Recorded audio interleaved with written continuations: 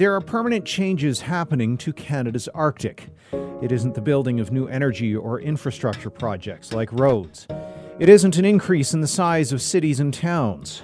The last permanent ice shelf has collapsed, and its effects will be felt worldwide. I'm Adam Toy, and this is why.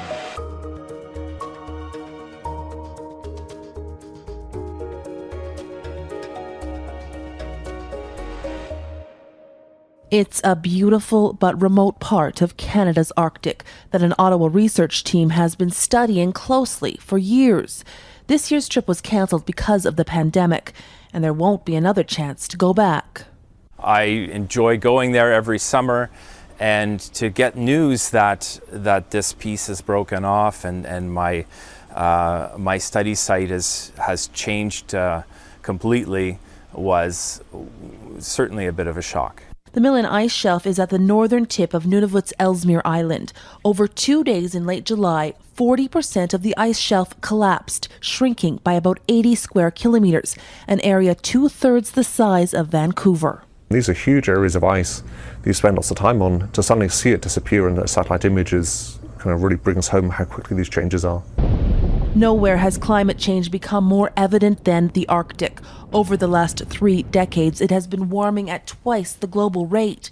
But this year, summer temperatures have been particularly intense. So we've seen extensive melt across the Canadian Arctic, but also elsewhere in the Arctic. In northern Greenland, in the Norwegian Arctic, for example, all those regions have seen extensive glacier losses this year. Given temperature trends, researchers expected the ice shelf to collapse, just not so soon, and not all at once. Well, the surprises keep coming in 2020, but the consequences of the collapse of the Milne ice shelf isn't as obvious as, say, an international pandemic or the arrival of murder hornets. And that's part of the problem. Quote, science is quickly connecting the dots between the loss of Arctic ice and severe weather. Glenn McGilvray penned that in a recent opinion piece in the Globe and Mail. I caught up with Glenn to dig further into it and how these changes in the Arctic could affect the rest of the country. Glenn McGilvray is the managing director for the Institute for Catastrophic Loss Reduction and joins me. Thanks so much for your time, Glenn. Thank you, Adam. So, Glenn, you recently penned an opinion piece in the Globe and Mail titled, "It's Clear as Ice, the Arctic is Unraveling." What's been happening, in Canada's north that has you concerned? Well, if you look at the big picture, we know the Earth is warming. It's due to humans, largely, burning fossil fuels. And the north, the Arctic, has been warming about 3 times faster than the rest of the world. Canada as a whole has been warming about 2 times faster, but the Arctic is about 3 times. In this particular summer, we've had a really, really warm summer up in the Arctic. We're seeing a great deal of loss of ice, and particularly in places like Greenland. But then last week we lost a 5,000-year-old ice shelf in Canada. A good chunk of it broke off into icebergs. It's the last intact ice shelf left in the country. We used to have numerous ice. Actually, all around Ellesmere Island used to be a continuous sheet of ice, and slowly that eroded away, and we had numerous ice shelves. And then they started to break apart, and we just lost the last intact ice shelf. So things are moving very quickly in the Arctic, unfortunately in the wrong direction. And so in your piece, you note that this is permanent ice that we're losing, and so this is permanent changes to the not just the topography and the landscape of the Arctic, but I guess to your understanding would also change some of the atmospheric and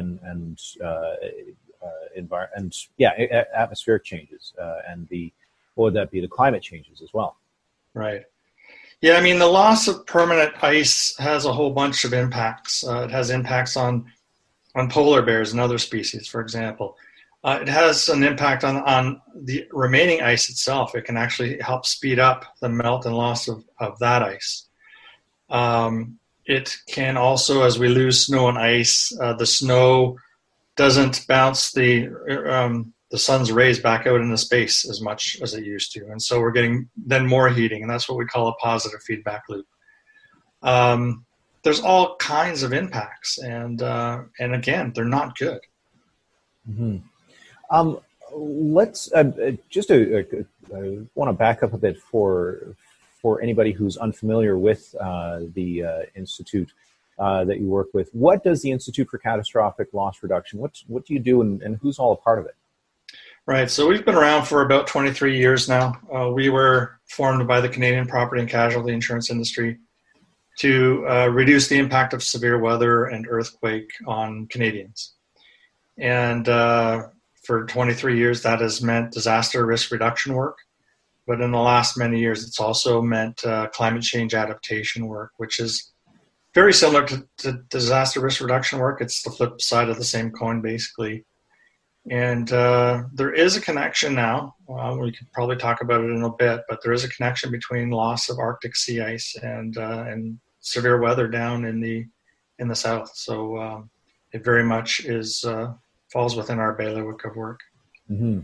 And so I was your board of directors, the companies that have members that are on the board. It reads as a list of Canadian insurance companies. So this is this, if I understand correctly, this is the insurance companies trying to protect their business basically by trying to protect Canadians and prevent catastrophic losses and from, I guess, ultimately it'll help the consumer. Yeah, I mean, our priority is to help Canadians. That's where it starts. So to prevent loss of life and injury, and then to prevent property damage. And that's kind of where the insurers come into play. And insurers have a direct channel to Canadians through the policies that they sell and the relationships they have. So it's a very good partnership.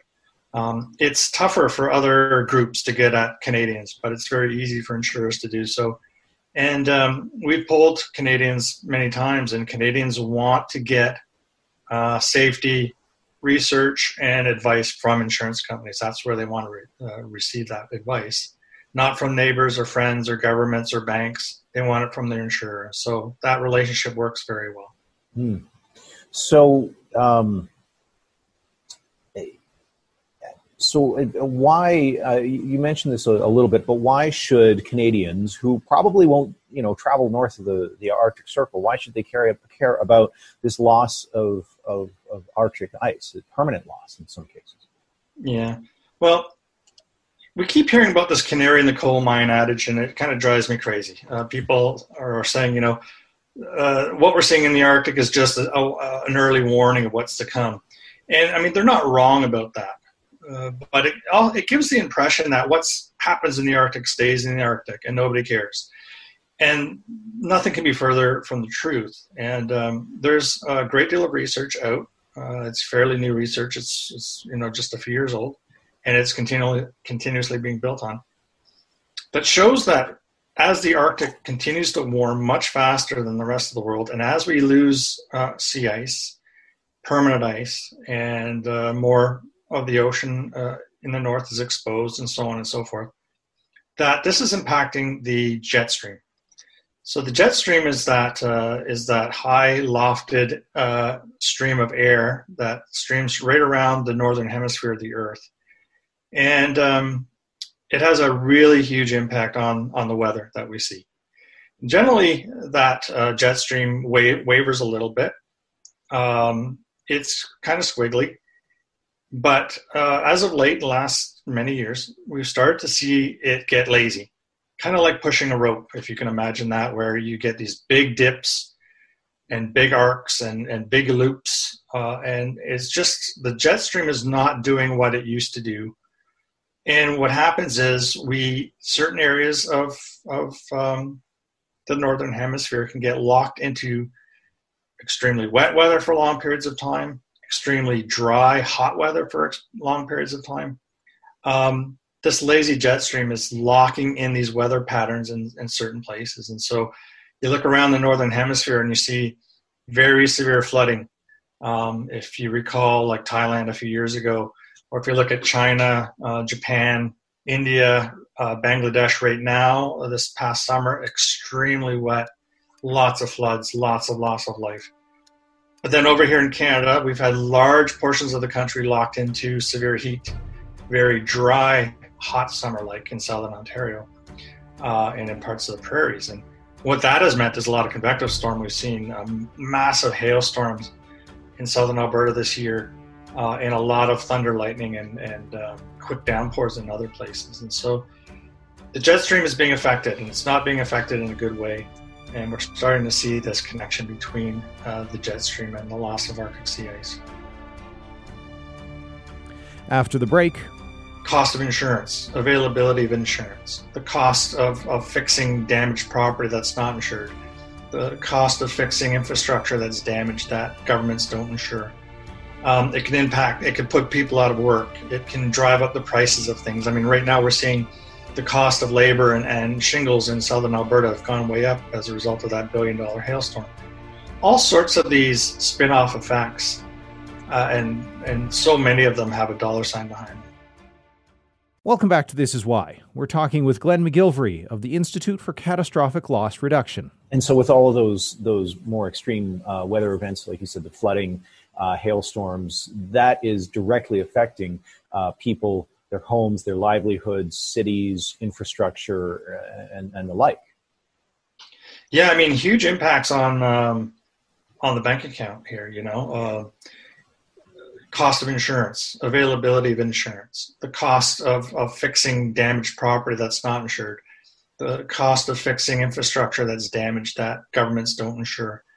It can put people out of work. It can drive up the prices of things. I mean, right now we're seeing the cost of labor and shingles in southern Alberta have gone way up as a result of that $1 billion hailstorm.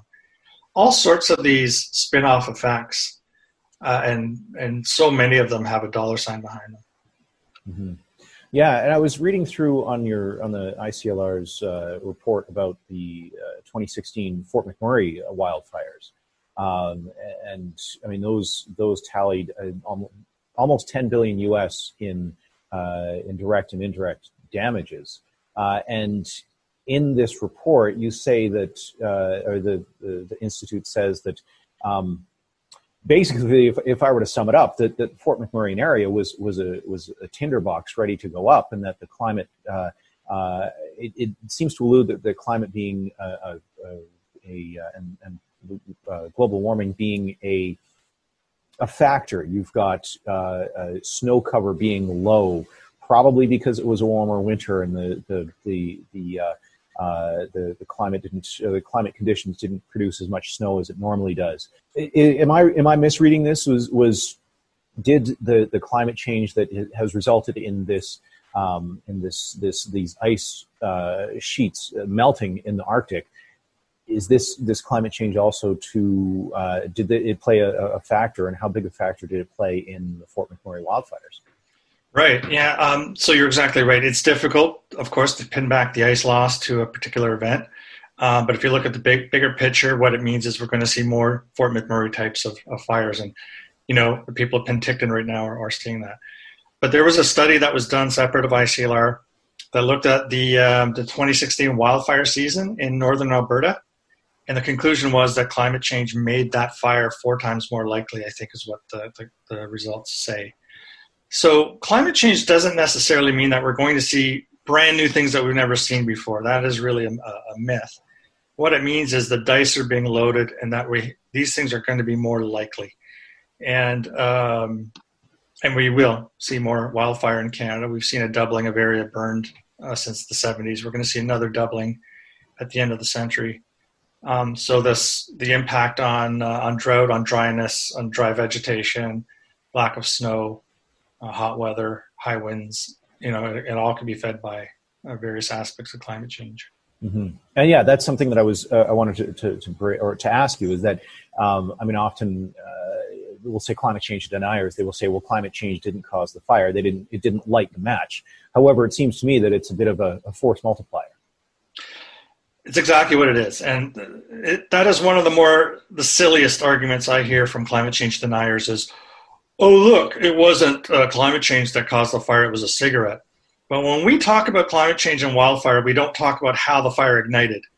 We talk about how dry it was, how fast it moves, and that sort of thing. And it really has little to do with the actual ignition of the fire, although climate change can mean more lightning.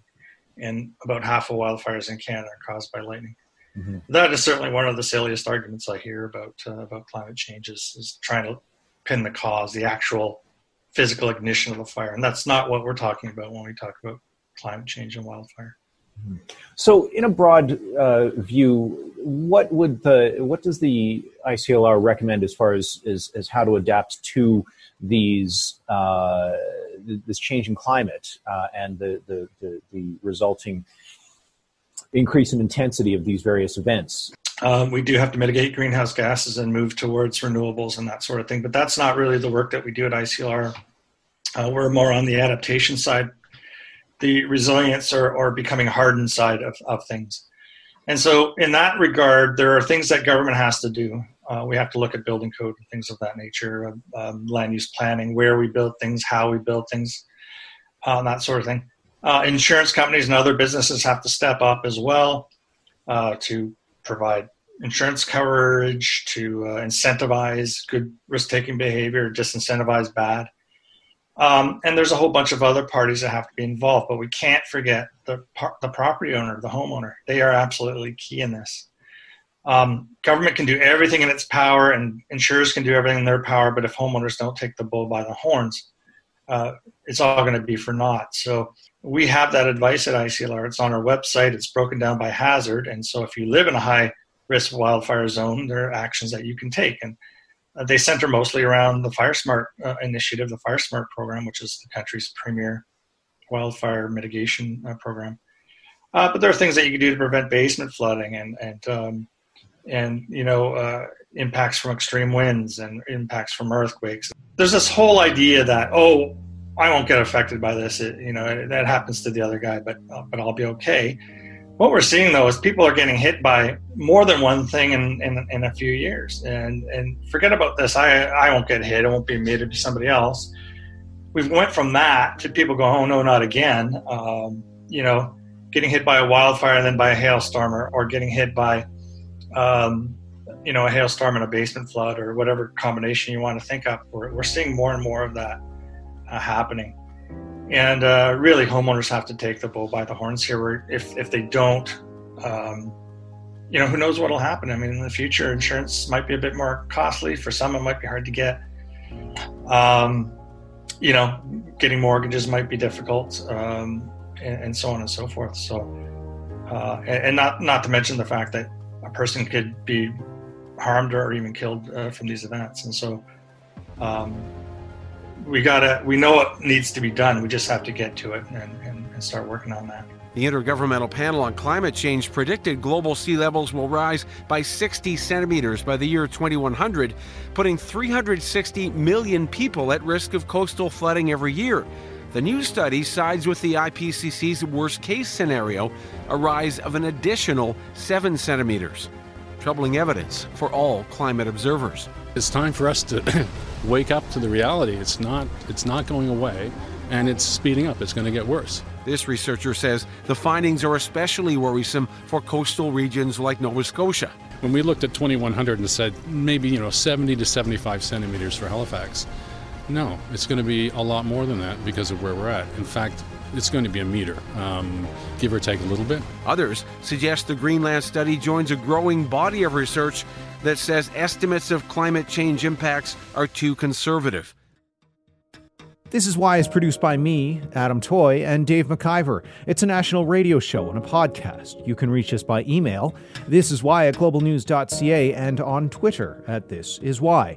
If you like what you hear and want to hear more, make sure you subscribe to This Is Why so you never miss an episode. We're available wherever you find your favorite podcasts. And if you like what you hear, tell a friend. Thanks for listening. Stay safe, and we'll see you soon.